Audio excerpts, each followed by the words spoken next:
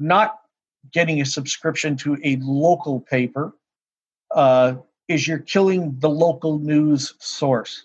It's great to be able to read on Facebook, that this happens, but how much of it is really local news?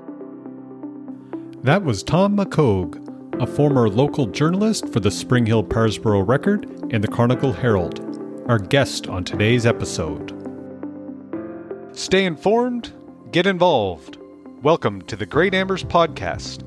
I'm your host, Andrew Cameron. Good morning, everybody. I'm so happy and pleased to be joined by Tom McCoag today. Tom, you may or may not know him as a former reporter or journalist in town, or either through cadets, the rink, or Little League Baseball. Tom's been involved in our community for a long time. Tom joined the Spring Hill Parsboro Record and worked there until March 1982, where he switched and joined and was the Amherst bureau chief with Chronicle Herald and Mail Star. In March 2009, he moved to the Herald's head office. He left the Herald in August 2017, when he joined the town of Amherst as corporate communications officer. So it is important to state again that Tom is not here in his role as the communications director for the town or in any connection to any of his previous roles. This is him talking about his experiences in the news industry and the current state of how things are. And we covered a lot. Tom started talking about how he first got into the news way back when in high school, how the local editor offered him an after-school job at the local weekly in Palmerston, Ontario. He told us about sending out letters and basically his portfolio to newspapers all across the country when he was looking for a job. We covered a lot more from there. We talked about what is local news and its importance. There was a lot to this conversation. I'm so glad Tom was able to come on and have this one with us. As always, if you're enjoying the content and enjoying the show, please subscribe on Apple Podcasts or wherever you're listening right now so that you don't miss an episode or any more of our new local content. One last thing before we get to the interview. I've talked a lot over the last few weeks that I've joined the Stop the Hate for Profit movement and withdrawn from Facebook for at least the month of July. And this conversation reminded me another reason why I wanted to do this is Facebook sells ads on all of the content that saltwire.com makes or the Chronicle Herald makes or all the local news people make, but they don't pay the local news for that content. That content's shared on their platform for free, and Facebook sells ads and monetizes it, but doesn't share it back to our community. And Tom and I actually talk about this a lot, so it's kind of a timely conversation. So again, that is, you can find out more about this. It's at stophateforprofit.org. And now here's our interview with Tom McCoag.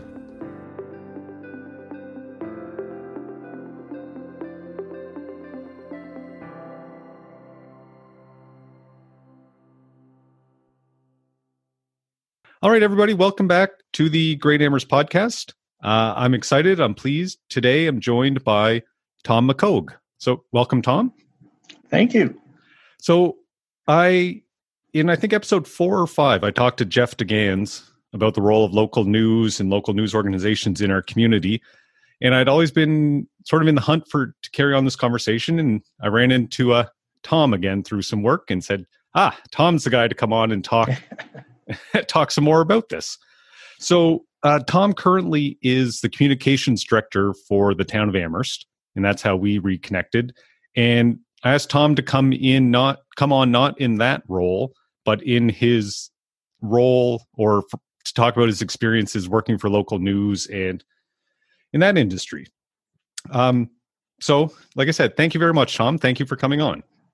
Appreciate it. Yeah, I'm glad to be here. Yes. And I just want to make sure that everybody does know that these are my personal thoughts. This has nothing to do with either working at the town or my previous role at the Herald. I think that's key. So can you tell us actually I'll start. I think growing up in Amherst, I think I knew you best from either the Little League field or the hockey rink. Yeah. Not necessarily from the newspaper or cadets. I didn't go the cadets route, but can you tell us about what's your background in the news industry here and in Nova Scotia? Yeah, can you fill us in a bit? Well, it's more than 50 years ago. I was sitting in a grade 10 French class in a place called Palmerston, Ontario. I was failing miserably, and I was invited by the guidance counselor to come down for a chit chat. I thought it was because my parents were both teachers and they were going to tell me that, I had to pick up my socks in the French class. But instead, it was the guy by the name of Art Carr, who was the owner, editor, publisher of the Palmerston Observer, a little weekly newspaper that produced about 1,700 copies a week. He was looking for a high school kid to work after school and on weekends. He did not explain what the job was going to be, and I had no idea, but I wanted money to buy a pair of goal skates because in those days I thought I might be able to play hockey. That's a familiar story. I think I started delivering when I was 8 or 9. I started delivering the Chronicle Herald because I wanted to save money to buy a Game Boy. So it's amazing what motivates you. So does the Palmerston Observer still exist? No, it does not. When I joined the Palmerston Observer, I think it was 1972. There were 1, 2, 3. In the local region, there was 5 or 6 little weekly newspapers. Each one of us seemed to have our own territory, and we covered everything that newspapers cover today and media covers today, from murders to, one of the assignments when I tell people that I used to do it was we used to go cover showers. Now, I'm not sure anybody in this generation knows what a shower is. Talking like wedding or baby showers? Yeah, exactly. So when somebody was getting married, they would call up the newspaper and say, we're having a wedding shower for so-and-so, and I'd be sent off with a camera and a notepad, and I'd take a picture of the bride-to-be with the poor roll of toilet paper on her head or something like that, and, do a short interview with her about how happy she was to get married, and we'd put it in the newspaper. We'd also put things in like, Tom McCoag visited with his parents Royden and Germain on Derby Street on Tuesday and Wednesday of the past week. People laugh at those things today, but back then, and I think even now, it's what we're here to talk about. It's the localness of what news is. And the fact that, I came home from Nova Scotia to visit with my mom and dad, well, that could be news to somebody, I suppose. So you started the Palmerston Observer in high school. What was how did you make, I'll say, for lack of a better word, transition into doing it as a profession or as a career? Well, when I started the Palmerston Observer, I was fortunate in that I got to do everything from sweeping the floor and taking the garbage out, to running presses, to doing darkroom work, taking the pictures, to writing the stories. Now, most of it was high school stuff. When it came time for me to go to university or some post-secondary education, my father wanted me to go to university because he envisioned that I would follow in his and my mother's footsteps as a teacher. That didn't really appeal to me after working for the Palmerston Observer, so I talked to Art Carr, and he suggested I go study photography because he figured I could write, and if I went to a journalism school, they would teach me only one style of writing, and then I'd be locked. Whereas if I had the writing skill and the photography skill, I was more employable. So that's what I did. I went to Ryerson Polytechnical Institute, which is now Ryerson University, and I graduated in 1980 with a Bachelor of Technology in Photographic Arts. While going to university, I did work one more summer at the Palmerston Observer, but by that time it had been sold to another person. And the next 2 years, I didn't really want to go back to Palmerston, and I worked 2 summers as a public information officer at Ipperwash Army Cadet Camp. When I got done university, I put applications out across the world. Well, not really the world. Canada to me in those days was the world. And I did so because there's I can't remember the name. It's an association of weekly newspapers, and they used to publish this book that had the address of every weekly newspaper in Canada. and they had an office in Toronto, which is where Ryerson is. And I went there and I got the book, and mostly Ontario places, but I sent them out east, I sent them out west. And I guess you could say the very, very first professional job I had was with the King. No, it wasn't the King Car. It was the Stony Creek News in Stony Creek, Ontario, which is right beside Hamilton. There I was a photographer and a reporter, and it just went from there. So I'm wondering, when you go back to it, when you said you got the almost like the phone book of the weekly newspapers in Canada, more or less. Do you remember what you sent everybody? I sent everybody a basic resume that gave my experiences at the Palmerston Observer as a public information officer, my degree, my education. I sent them, a couple of things that I had written, but at that point I really hadn't, other than the Palmerston Observer, really written anything. I was fortunate in that I also had two people who gave me resumes. One was not resumes, but references, Art Carr, and there was a gentleman by the name of Frank Golding. He was a major in the Canadian Forces, and he gave me a reference as well as Art, and I sent those. And the first newspaper to reply was one out in British Columbia. Didn't figure out how I could get there. But then the Stony Creek News sent me one, and I went and had the interview, and they gave me the job. And the Stony Creek News was part of a chain that had, I can't remember now, it was 3 or 4 little weekly newspapers, and we all worked out of the same office, which was kind of interesting because it was all centered around Halifax. So I did mostly sports with them, though I did do some newsworthy stories. Some, like one assignment that they sent me to a nudist camp so that because Miss Nude World was going to be there and she had been a Hamilton native or something. That was an experience unto itself. That's local. That sums up local news, doesn't it? You don't know what you're going to get. Yeah, kind of. And that's the question. What is local news? Because if you're a reporter sitting here in Amherst, local news is what takes place in Amherst and the immediate surrounding areas. If you're working here as a reporter for the Halifax Herald, local news is what happens at Amherst Town Council meeting. Local news, well, it depends on what happens. Not everything is. Whereas when I worked, for instance, at the Spring Hill Record, whatever the issue was, it could be lights going up in the middle of nowhere, putting street lights, a dog bylaw, whatever it was news, and you reported on that item. If there was 10 items at council, you had 10 stories or at least 10 news briefs. Working at the Herald, you might look at it and go, well, I came to the meeting. There really isn't anything here on a provincial basis that people would really want to read about. But you did talk to a counselor and you discovered that, teacher X at the school had just won a national award. Well, there's your story. It didn't come from council, but you write the story. Yeah, it's kind of somebody in Bridgewater doesn't necessarily care about a new dog bylaw in Spring Hill, Nova Scotia. Well, exactly. But a teacher national award, yeah, for sure. So that brings it back.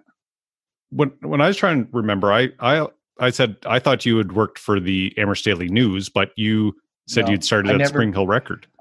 I never worked at the Amherst News. A lot of people think that I did, but I didn't.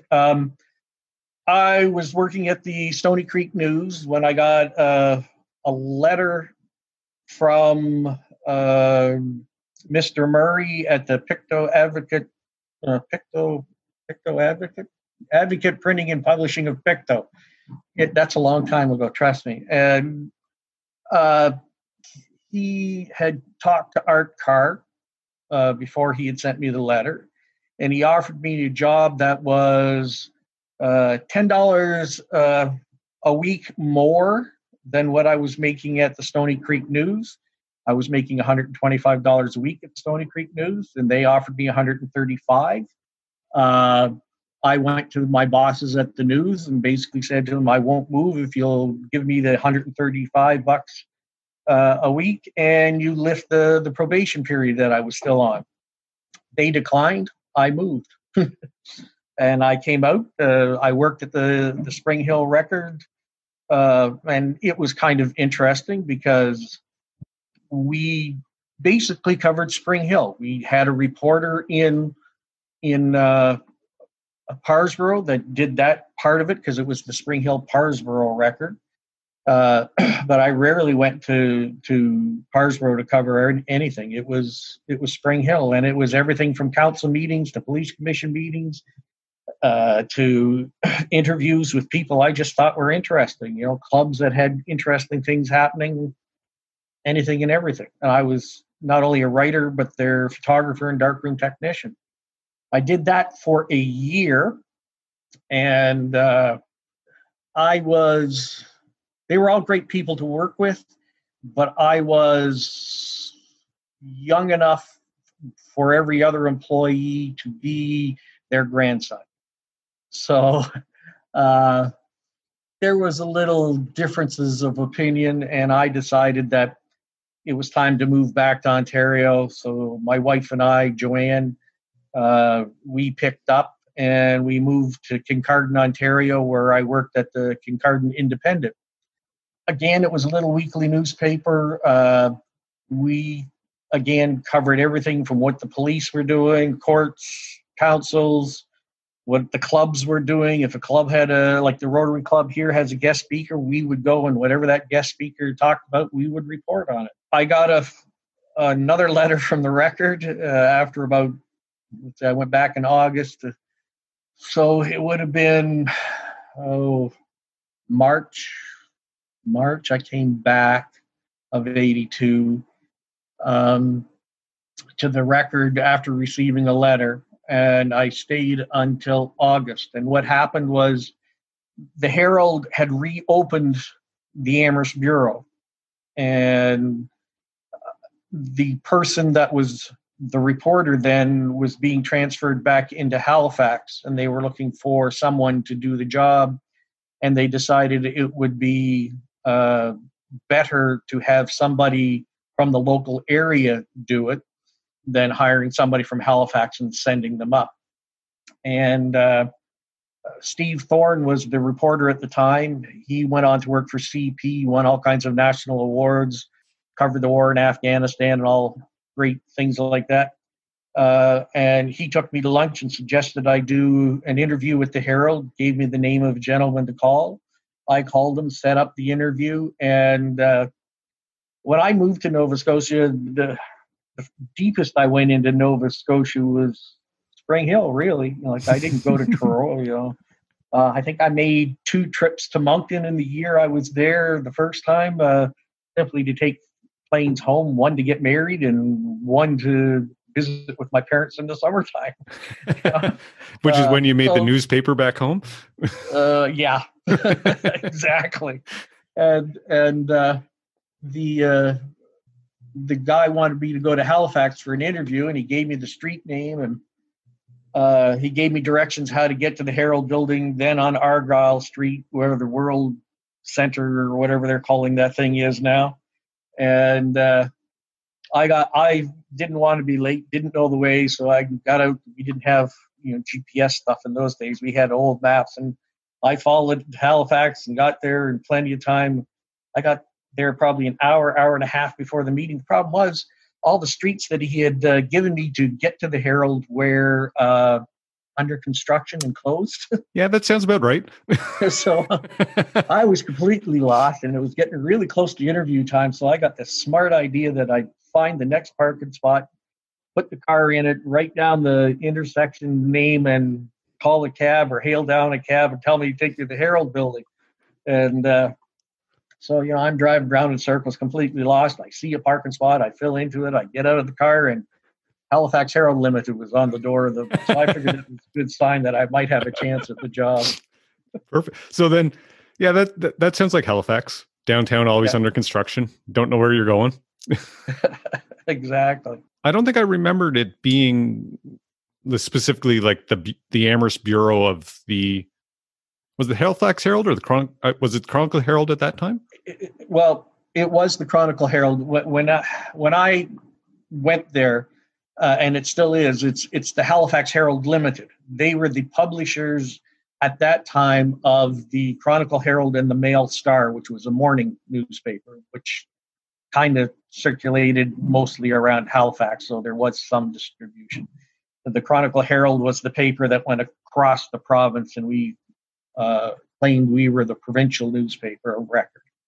That was in July, August of 1982, and I got the job. And it's kind of interesting because with this coronavirus stuff, they talk about this new experience of working from your home. It's not a new experience for me. I did it for 25 and a half years out of the basement of my house on Russell Street, and so it. You worked out of your house. The commute was short. That made it nice. And then how long were you based in Amherst? I was in Amherst from August 1982 to February 2009. At that point, they decided the recession had hit. They decided that one of their cost-saving methods was to close the bureau up here. And they offered me a choice of being unemployed or moving down to the Halifax Herald and being a copy editor. So I took up their offer to go down to Halifax, become a copy editor. I lived in Enfield, commuted in every day. Commute all of a sudden became a lot longer. It was different being an editor in that when I left the building, I was done. As a reporter, especially in the house, if the Herald phone rang, I answered it. As a reporter, and the only one in the area, if, say, a fire alarm went off and you knew it was a fire that was going to need coverage, well, if it was 2 o'clock in the morning, you went. And if you worked 16, 17 hours after that, that's what you did. And it was great life. I'm not so sure my 4 kids and Joanne enjoyed the alarms going off when you're sitting down for one of your kids' birthday dinners or in the middle of the night, but they got used to it. I'm curious, though. So in 2009, when they closed the bureau up here, were there still other bureaus in the province? There were a few, yes. There was one in Truro. They kept one in the Valley and one in, I can never remember if Kentville and Bridgewater or which one's in the Valley, but they kept bureaus there. They kept one in Sydney and they kept one in Yarmouth. But all of those bureaus had 2 or 3 reporters in them. And they were all cut to 1. So, I mean, they did get cut. And that's one of the big differences between today and back then. When I first came to Amherst in 1982, there was my bureau for the Herald. There was the Amherst Daily News, and at that time they had 3 reporters, a managing editor, and a night editor. The night editor was one of the reporters, so they basically had 3 reporters, editors, and the managing editor for the Daily News. They also had Jerry Remington doing the Amherst Citizen. I believe they had a bureau or a separate paper out in Parsboro. The Spring Hill Parsboro Record still existed, and it also had, the bureau in Parsboro. The Oxford Journal was in existence, and they had, it was kind of a family operation. So as actual reporters, they had 1.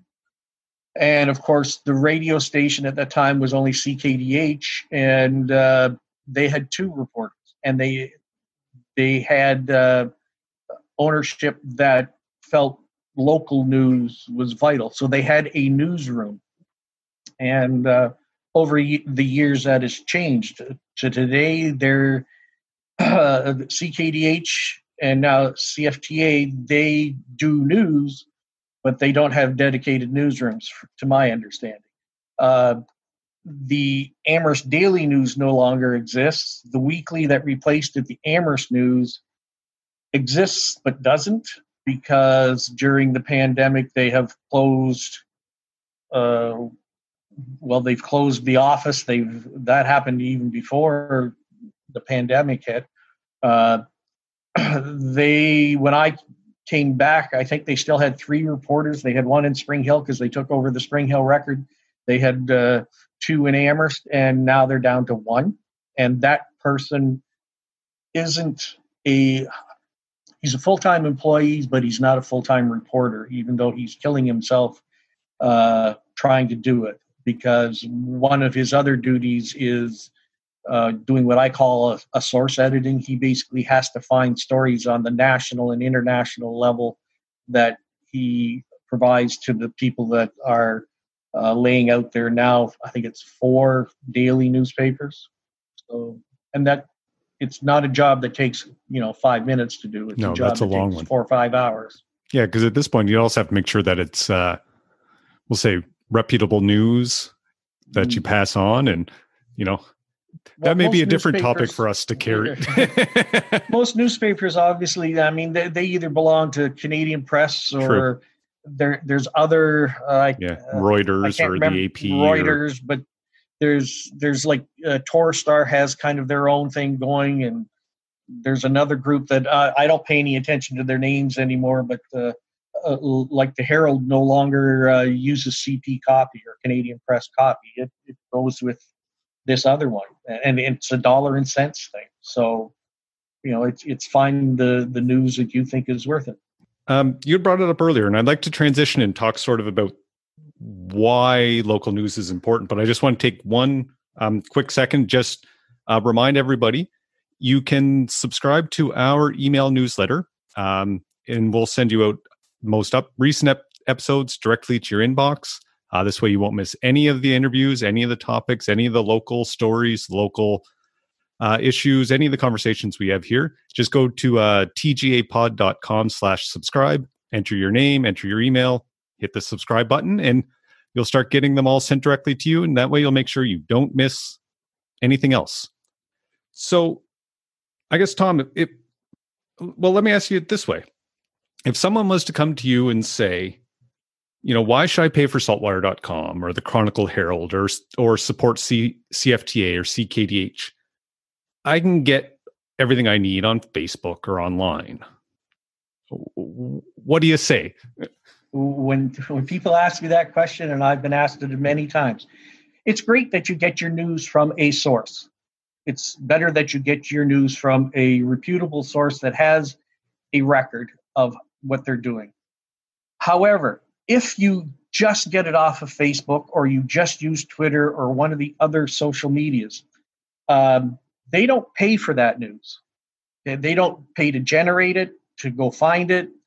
So if you read a news story on Facebook, it has come from some other source that is actually paying the reporter to go do that news. So basically what you're doing by not getting a subscription to a local paper is you're killing the local news source. It's great to be able to read on Facebook, that this happens, but how much of it is really local news? Very little. And I experienced it because I experienced it when Facebook first started coming in, right? There'd be the little post that said, "Oh, go read Tom McCoag's story." Well, that's fine. You can go read my story. I'm glad you're reading it. But you're not helping to pay it so that I can keep doing it. And as you've seen in countless discussions, they claim like Facebook and Twitter is killing local news. And I believe that that's exactly what's happening. The problem is eventually, and you just have to look at Amherst to see the case. Like I mentioned earlier, when I first came here, the radio station had newsroom. The Amherst Daily News had a newsroom. The Oxford Journal, the Spring Hill Record, they all had what's left in Amherst. There is no local source in Amherst, with the exception of I'll say again, a part-time reporter, even though he's working full-time and he's doing a very good job doing what he's doing. but there's now one reporter covering all of Cumberland County and beyond Cumberland County now, whereas there used to probably be close to 20. Yeah. And I think with this, so we can't go back to that. We can't go back to that. We can't support, 6 or 7 different large news organizations. It's not, I don't think the economics are there. And I think this conversation isn't to say we should go back to that or anything like that. I think I was thinking the other one I was thinking about sort of the Facebook, the Twitter, the social medias companies and their impact on local news. And one of the thoughts I had, I'm kind of curious to see what your take on it is I think when the Amherst Daily News was locally owned, when CKDH was locally owned, when Spring Hill Record, when they were locally owned, the success of the community directly impacted the success of the paper. And I think that the success of Amherst has no impact on Facebook. We just don't matter to them. Facebook doesn't care where they get the source of news from or their news articles from. What is important to them is they get it for nothing and all the clicks generate the money. So from a business aspect, there's no input back into the local community. Whereas a locally owned newspaper, they pay their employees. Those employees go out and buy stuff from the local business people. And so it's that circle of life, so to speak. With Facebook and Twitter, that doesn't exist. Because once you go to Facebook and that's the only source that you're going to use, it's not costing you anything, so you don't spend your money locally. You don't spend money supporting local things. And what money you do hand out, through advertisements with them or whatever, goes to a guy that owns billions of dollars and doesn't want to share it with anybody, really, unless he gets his good name. Yeah, I was going to say, do you know anything about the share structure of Facebook? Not a thing. So I could go on for about 45 minutes to an hour on Facebook, but I'll very quickly. Facebook has a dual share structure. So there's the shares that are sold on the stock market. They all have like a one share, one vote.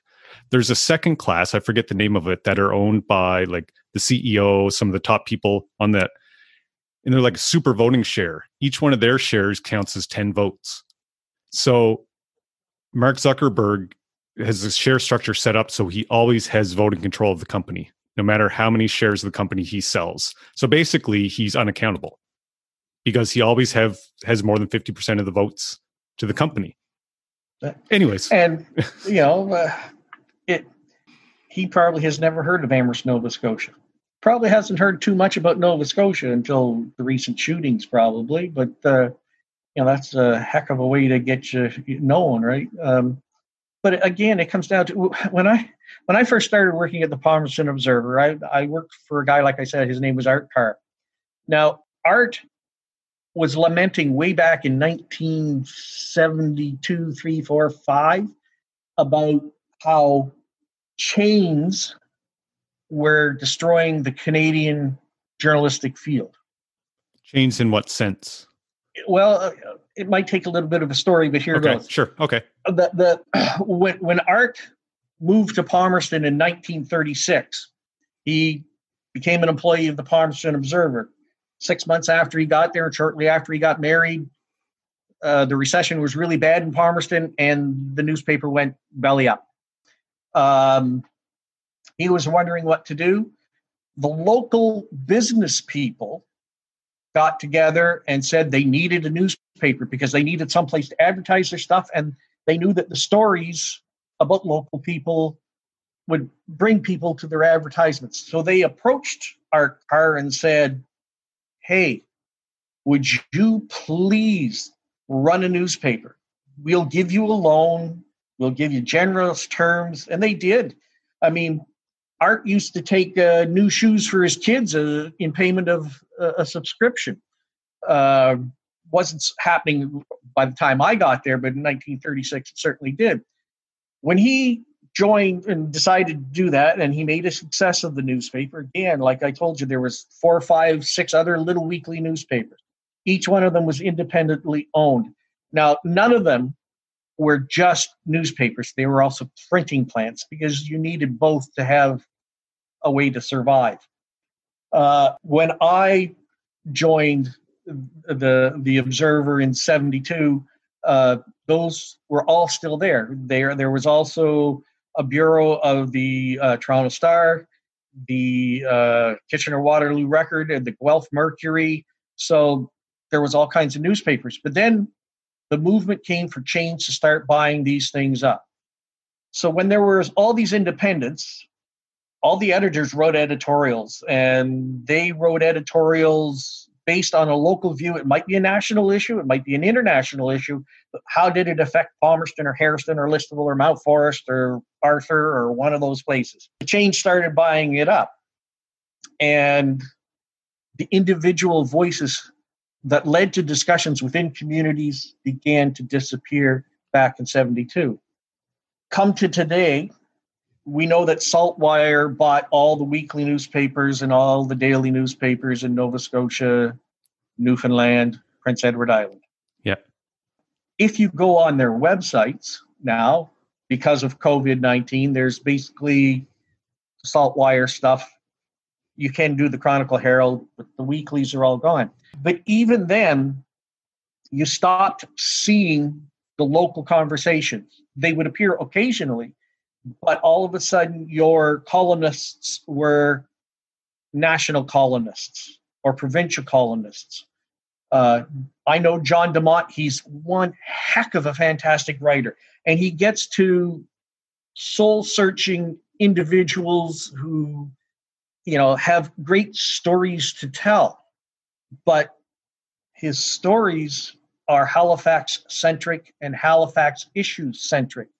So very little or very few times does it broaden. It broadened, for instance, at the shooting thing. But where you used to have 10 or 12 different little weekly newspapers with different opinions, now you have one. The editorials are all generated from a central source.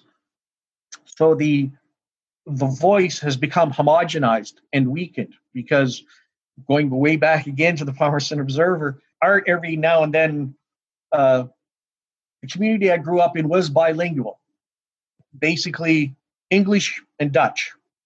Okay. Of course, unless you were Dutch, you really didn't know Dutch. Mm-hmm. The Dutch folk, like my friend Harry Pinksney and his family, they had to learn English, and they did. But of course, we're a bilingual country, as in French. Mm-hmm. And there was a handful of French-speaking people in the town, one being my mother. Mm-hmm. But every now and then, he would write an editorial that basically said, why do we have French on our post office doors? Nobody knows what poussé means or whatever, however you pronounce that word. So why do we have it? Why do we have it? It's no good. Well, he knew by writing that editorial that my mother, Mr. Adet, and a whole bunch of other French would write, and they would start conversation about why learning French, why having French in the community was valuable.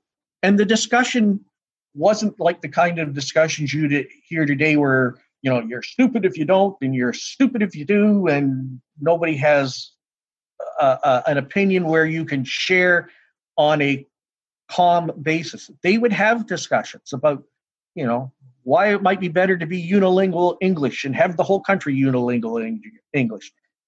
Why it was important to be bilingual. And they would do it in a, I don't want to say socially acceptable way, but a calm discussion type way, as opposed to a big argument. Like in sort of a search for understanding. Like, I want to understand where you're coming from, or to hear what you're saying, not yell about my point to browbeat you into agreeing with me. Exactly. And you watch that conversation, and that's one of the things that has changed in my, good God, almost 50 years in journalism. They've become really shrill points, and people are taking sides. News organizations are taking sides. Now, Is that a new phenomenon? Not really, because in the days when you had 4 or 5 daily newspapers in a community like Toronto, you would have the conservative newspaper, you would have the liberal newspaper, you would have the communist newspaper, the NDP newspaper. Eventually, journalism became one where you were supposed to tell the sides of both sides of the story so that the general public could make their name. The other That's thing, what they call the view from nowhere, isn't it? Wasn't that what the term you hear around a bit now? Kind of, it was, you gave both sides, or you at least tried to give both sides, because sometimes the other side didn't want to talk. And, as a reporter photographer, you basically said, here's the facts, you make your decision. A lot of journalism today they add what I call editorializing to it. And myself, I find that hard to take because it doesn't leave me to make a decision. The journalist is telling me how I should think. And that to me is not the role of a journalist. It might be the role of a columnist, but that's different than a reporter, or, they still call themselves journalists, but a columnist is to give you ideas and thoughts and positions. A reporter's job is this is what happened. This is why these people say it happened. This is why these people are against it. Make up your mind. There's a debate in any community that brings up fluoride, right?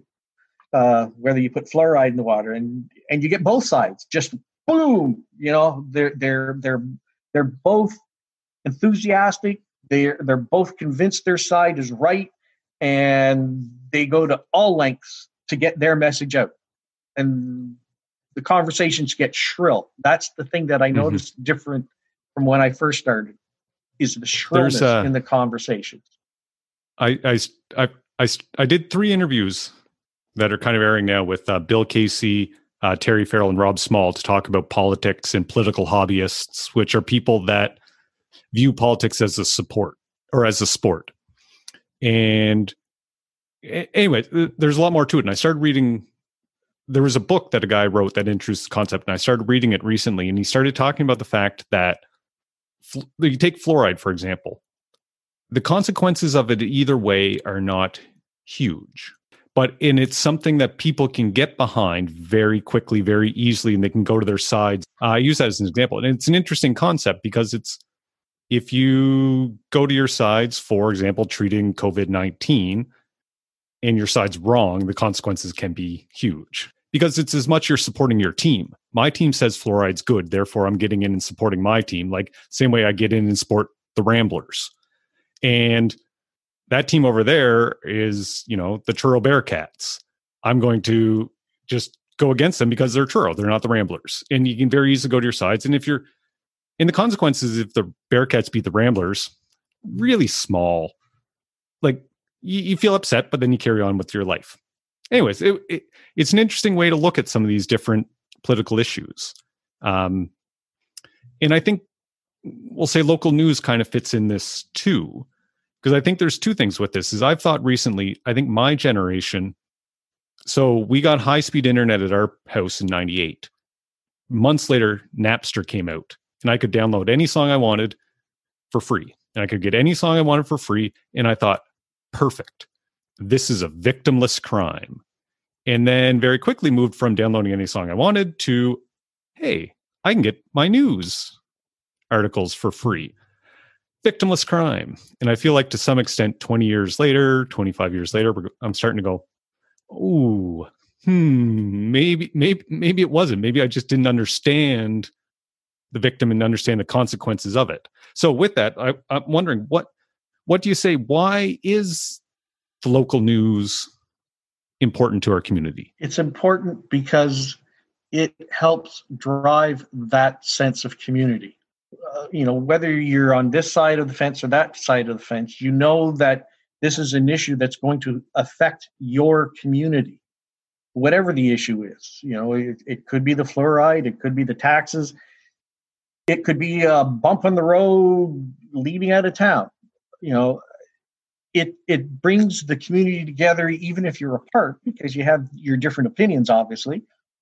but it gets people talking about what is best for the community. And that voice is needed. You also need a source of news about what happens locally that you can trust. Not saying that you can't trust the stories that are on Facebook, but you hear a certain gentleman talking about fake news, and fake news is anything he decides that he doesn't like. I saw a post the other day. I don't know how many people remember Walter Cronkite, and the post was basically, excuse me, the post was basically, there was a time when a man got on the TV and read the facts and just the facts, and that was it. When I first started in the newsroom, let's take a car accident, for instance. You wanted a picture to go with it. So you would go to the scene and you would see the carnage. The car's torn up. There could be people lying on the road. You didn't take any pictures until the firefighters were done putting the fire out, if there was a fire in the car. You didn't take any pictures of the victims lying on the road or in the car or being transported in the ambulance and that kind of stuff. You waited until they were all gone and you took a picture of the busted car. And then your caption or the story, you would say, 4 people were injured in a single vehicle rollover accident on Route 2 at such and such a time, whatever, so-and-so was taken to the hospital, or 3 of them were taken to the hospital with undetermined injuries. You'd call the hospital. In those days, the hospital would actually give you the injuries. Oh, yeah, we've got a guy here with a broken leg. Over time, all of a sudden, people said, oh, there should be people in the picture. So again, you'd wait till the scene was practically cleaned up, and then you'd say to one of the firemen or one of the police officers, take a look at the vehicle. And so you'd get the picture of the police officer, the firefighter kind of looking at the car. And then it was, no, you need action in the picture, just not people. So, you'd try to get a picture of, like I took a picture once. You couldn't see the victim, but it was over the overpass by exit 4. And this person had rolled the car. They had to rip the roof off. There was a firefighter with a saline solution bag that they'd obviously put into the victim, right? And I had all these. You couldn't see the victim. And that was great. Nobody had a problem with that. The times change. So you get to today. First of all, the police aren't going to tell you the people who are in the car that were crashed. The hospital isn't going to tell you anything about their conditions, although those are publicly things. You're now getting people who say, oh, how dare you put that up on Facebook before, they told their families. Well, it's happening in your community. People will spread it by word of mouth, probably even quicker than what Facebook and Twitter can do. And so do you want to get it right or do you want to get it wrong? And I have personal experience with that. When I was a university kid, I helped save the life of a person who jumped out of a 4-story window.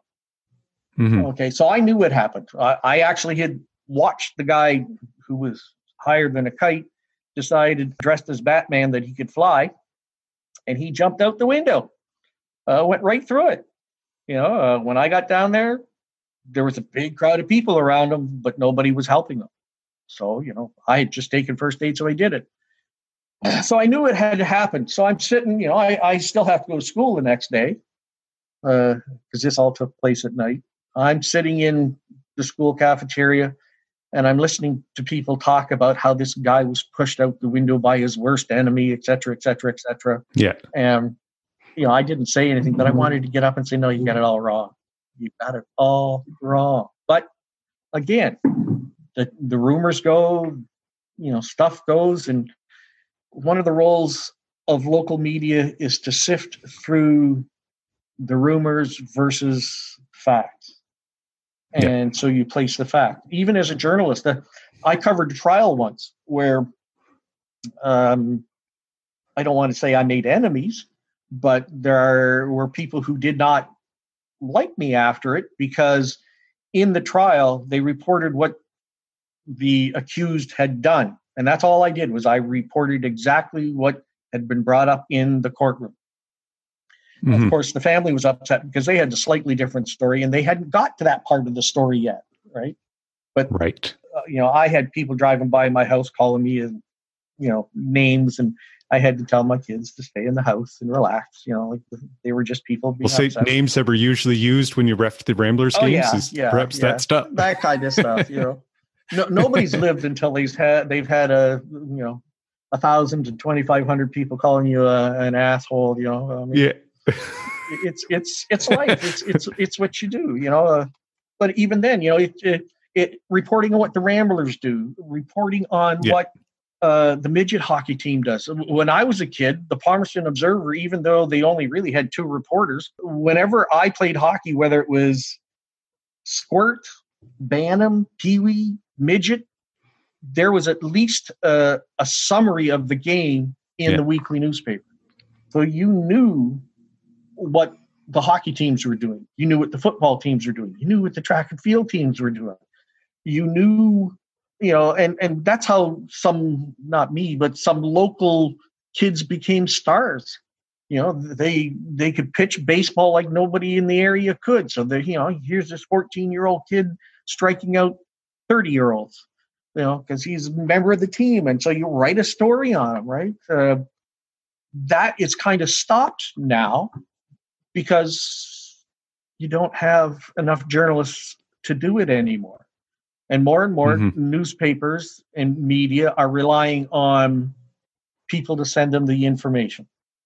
So in the case of sports, you send in your scorecard and you hope that they write the story. Well, if they can get to it, they'll write it, but they prefer you to write it, right? So now all you're getting you might as well post that on Facebook. Yeah. If you're writing it, you might as well put it out yourself. Exactly. And then it becomes, okay, who's going to see it? Well, just my friends. Whereas if you have a newspaper or a radio, you're going to listen to the local radio, and it's going to be mentioned. Andrew Cameron hit a home run to lead the Amherst Rambler baseball team to the championship or whatever, right? You don't hear that anymore. And in that sense, you again lose the sense of community.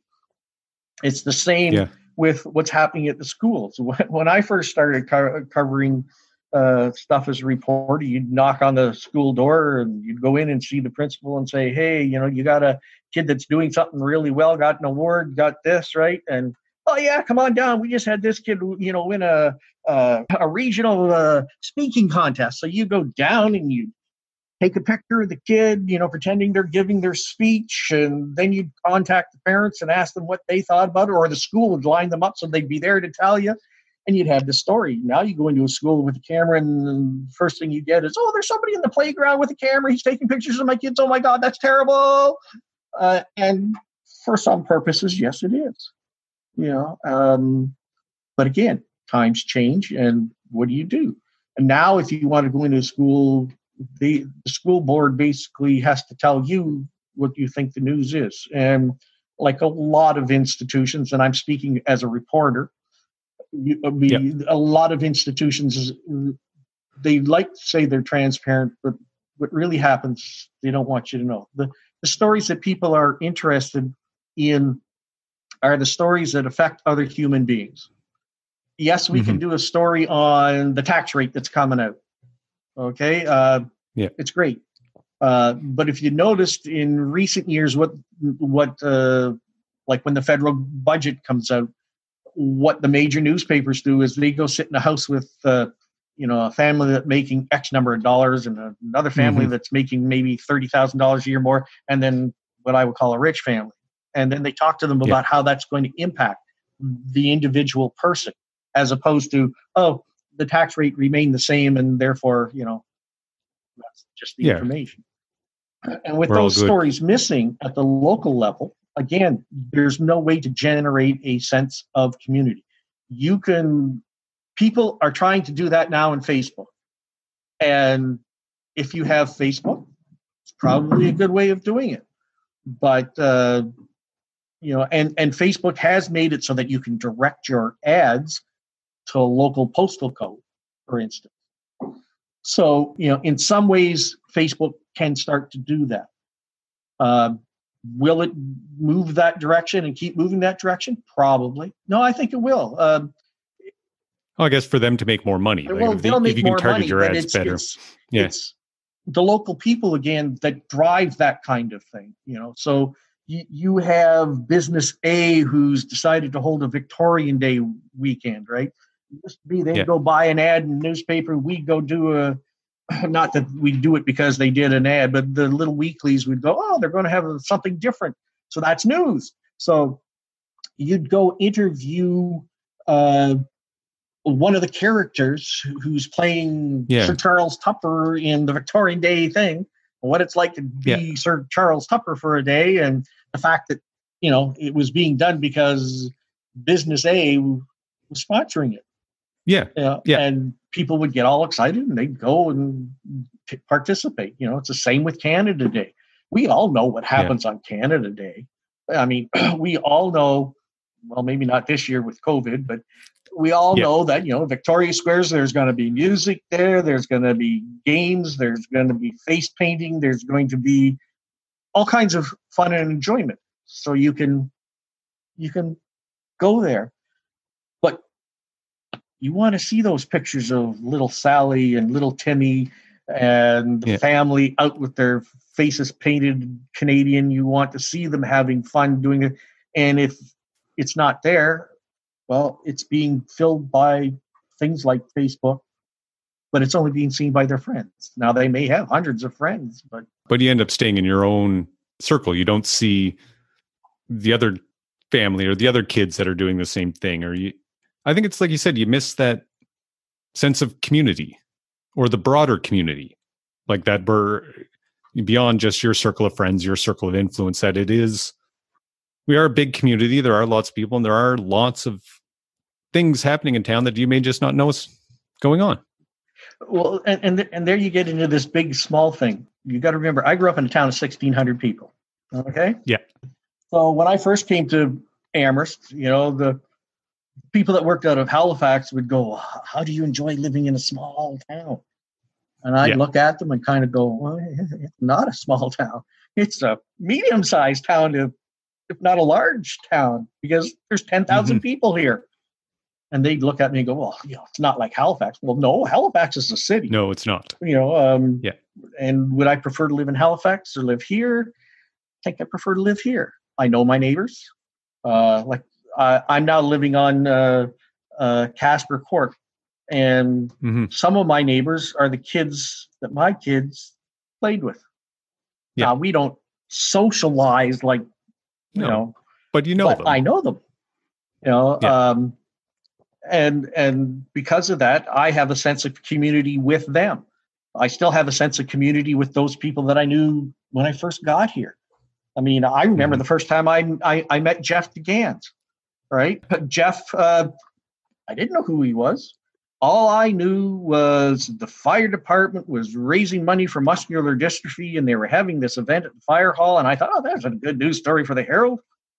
Let's go do it. So I walked in, and there's Jeff DeGans and Ron Robinson and McPhee. What was his first name? I can't remember his first name, but they're all there. That's where I met them. And Jeff was doing his MC thing that he does quite well, plus reporting on it. And, I reported on it. And even though the folks at the radio station and the folks at the Amherst Daily News were my competition, so to speak, I never viewed them as that. Yes, I did like scooping them. We all do as journalists. I'm sure Daryl enjoyed scooping me and enjoyed scooping other people. I'm sure Jeff and Ron enjoyed scooping other people. So we were there to get the message out as to what was happening in the community, in our various mediums. And people would say to me, oh, there's nothing in the Herald. There's nothing in the Amherst Daily News. And I'd ask them, well, what's missing?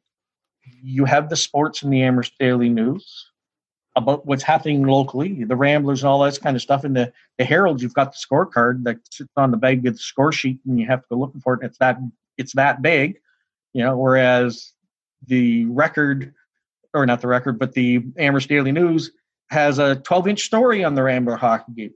And the radio station, ever since Saturday night, it's now Monday morning, they're reporting on who scored and whatever, and so you've got that sense of pride in your community. You've got that sense of community. And community is extremely valuable, because if you don't feel that you're part of community, then you feel alone. And then we run into all the health issues that come from depression and being alone. And being part of a community can help deal with it. It doesn't solve it, but it can help deal with it. And what is our community? People sometimes laugh at, see why we love it. But if you actually sit down and look at what Amherst has, we have fresh water.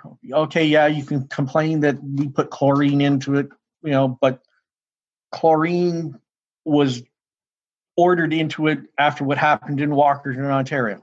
I've been in many places across the country, and I can tell you the town's roads are no worse and no better, but they're there, they're maintained. We have sporting places. We have a rink, albeit it's old, but we have a rink that functions. We have hockey teams that we can support, both, not just the Ramblers, but you got the midget hockey teams, you've got the Bantam hockey teams, you got all of minor hockey. So, you've got all those. So again, that leads to community. You have sewer, you have police protection, you have fire. There's a lot of places that don't. There's also a strong, I think it's easy to forget, a strong arts and culture scene exactly in town that doesn't quite get the same promotion as sports, but it's still there and still helpful and still. Well, exactly. When I worked at the Herald, they called me. I mean, I'm a general reporter, so I cover everything. Okay. I used to write reviews on the Ship's Company Theater. In fact, I covered their very first play. It's the same with Live Bait Theater. I covered whether I was any good as a reviewer, who knows? Exactly. It really wasn't my forte, but I did it. And not only that, but in this community, you had all kinds of local theater that was put on, and theater classes and dance classes, and all of those things made news at one time or another. It might be, a swimmer once the YMCA was built who went on to win a competition someplace. Yep. It could be a dancer who won gold at someplace. I mean, our high school band used to go to the United States and win gold medals. You'd have stories on that. Now, they might not make the Herald, but they certainly made the local media. Everybody, whether you lived on Russell Street or Casper Court or around Albion Street, you were proud of those kids. They used to have the Little League ball tournament on the Labor Day weekend. There's no more sense of community than, I'm an umpire, I'm on the field, right? So there's a break in action, right? And you look around and there's 1,000 people lining the fence, and they're there to support their kids. Well, again, that's sense of community. And they want to see it reflected somewhere. Now, in the old days, it used to be the newspapers. Modern days, it's going to, this medium, the internet medium, is going to be the place that people find stuff. Now, whether the old media can adapt to the new media is still a question. One of the things that happened over the years is we all want the news, but we forget that it costs money to generate the news. And newspapers, I can recall this conversation back in the 90s and the early 2000s. What did we do when the internet became available? We opened up, before you had to buy a subscription to the newspaper to get the news. All of a sudden, we started posting all our stories for free. Yeah. And then it was, we've got to put a little roadblock in the way now that you have to pay for them. But because we gave it away for free for so long, people don't want to pay for it. So they think that news is free and you can find it anywhere. And, I don't have a degree in journalism, never have. When I tell people that, they look at me astonishingly, because, you've got U of Kings, you've got Holland College in this area that teach journalism. You have every university has English classes to become a Yeah, Bachelor exactly. of Arts, right? And telling stories will always be around. It's Hmm. where you find those stories. I mean, I can't remember their names. I can remember as a kid being interested in the fact that there used to be people who would go from town to town to town to tell people about an event, Oh, yeah, but they got paid for it. You know, if yeah. it was like the buskers. If you liked the story, you gave them a Give 'em a shilling or whatever. So we're getting kind of near sort of the time. I don't want to take up too much more of your time today, and I I really appreciate you coming on. And I think I have one sort of final either thought or question for you. But I think one of the things I thought about a lot, and you hit on at the end, is I've often thought local news, when you look back on it, almost becomes the way that a community communicates with itself, and the way the community talks to itself. And I like that you connected it back, that it really helps build that community. So, again, thank you for coming on and sharing all this. And I'm wondering if you had to tell somebody what they can do now to help support local news, what can what can the person listening here right now, what can they go out and do? Well, again, if you value news, you should be willing to pay for it. And I don't mean just buying one subscription to, this newspaper or this iPod broadcast or whatever. It's a multitude. And I'm going to take you back to Art Carr when we started talking, right? He talked about the different messages that people were getting. To be truly educated, you can't be stuck on one note. And the only way you can educate yourself is to read and listen from a variety of sources. You may have a certain core belief about how finances should be done or how social services should be done. But if you read a variety of news sources, you get a better sense of what is actually happening in the community. And I'm going to bring it back to a local thing. I'm a reporter. I go to a town council meeting. In that meeting, there's 20, 30 people in the stands. They're there just to listen. There's the counselors, there's the mayor, there's the staff. I'm sitting there as a reporter and I'm listening hard, okay, because I don't want to miss anything. I've got my little tape recorder running. But I'm like every human being that's in that room. There's going to be something that catches my attention, and that's going to become the focus of my story that I'm going to build all the information that I'm going to deliver out to you. So I might think it's topic A. The person 2 seats over, he hears something different that to him is most important. And you often hear this. Do you think we were in the same meeting? Well, you were, but your background, your whatever got you tuned into fact A, whereas I got turned into fact B. And so it happens all the time. I once read somewhere that the worst witness you can have in a courtroom proceeding is an eyewitness. And I've seen that. In fact, as a reporter, I can remember once a person got shot in town, so I went out and interviewed a whole bunch of people. And this one guy told me exactly how he saw it, right? And he was the only one that I could get to confirm that this is what he saw. So, you run with the information that that person said. When we actually got to court, the guy missed a few important details, but, you wrote about that when you got the guy to court. So that's your comment and your suggestion. One, pay for your news, pay for your local news, and get more than one point of view, one point of view. That's really it. That's your one point of view makes the blinders come on, and that's when things get dangerous. All right. I think that's a perfect spot for us to wrap up. Thank you very much, Tom. I appreciate you coming on for sure. Thank you for inviting me.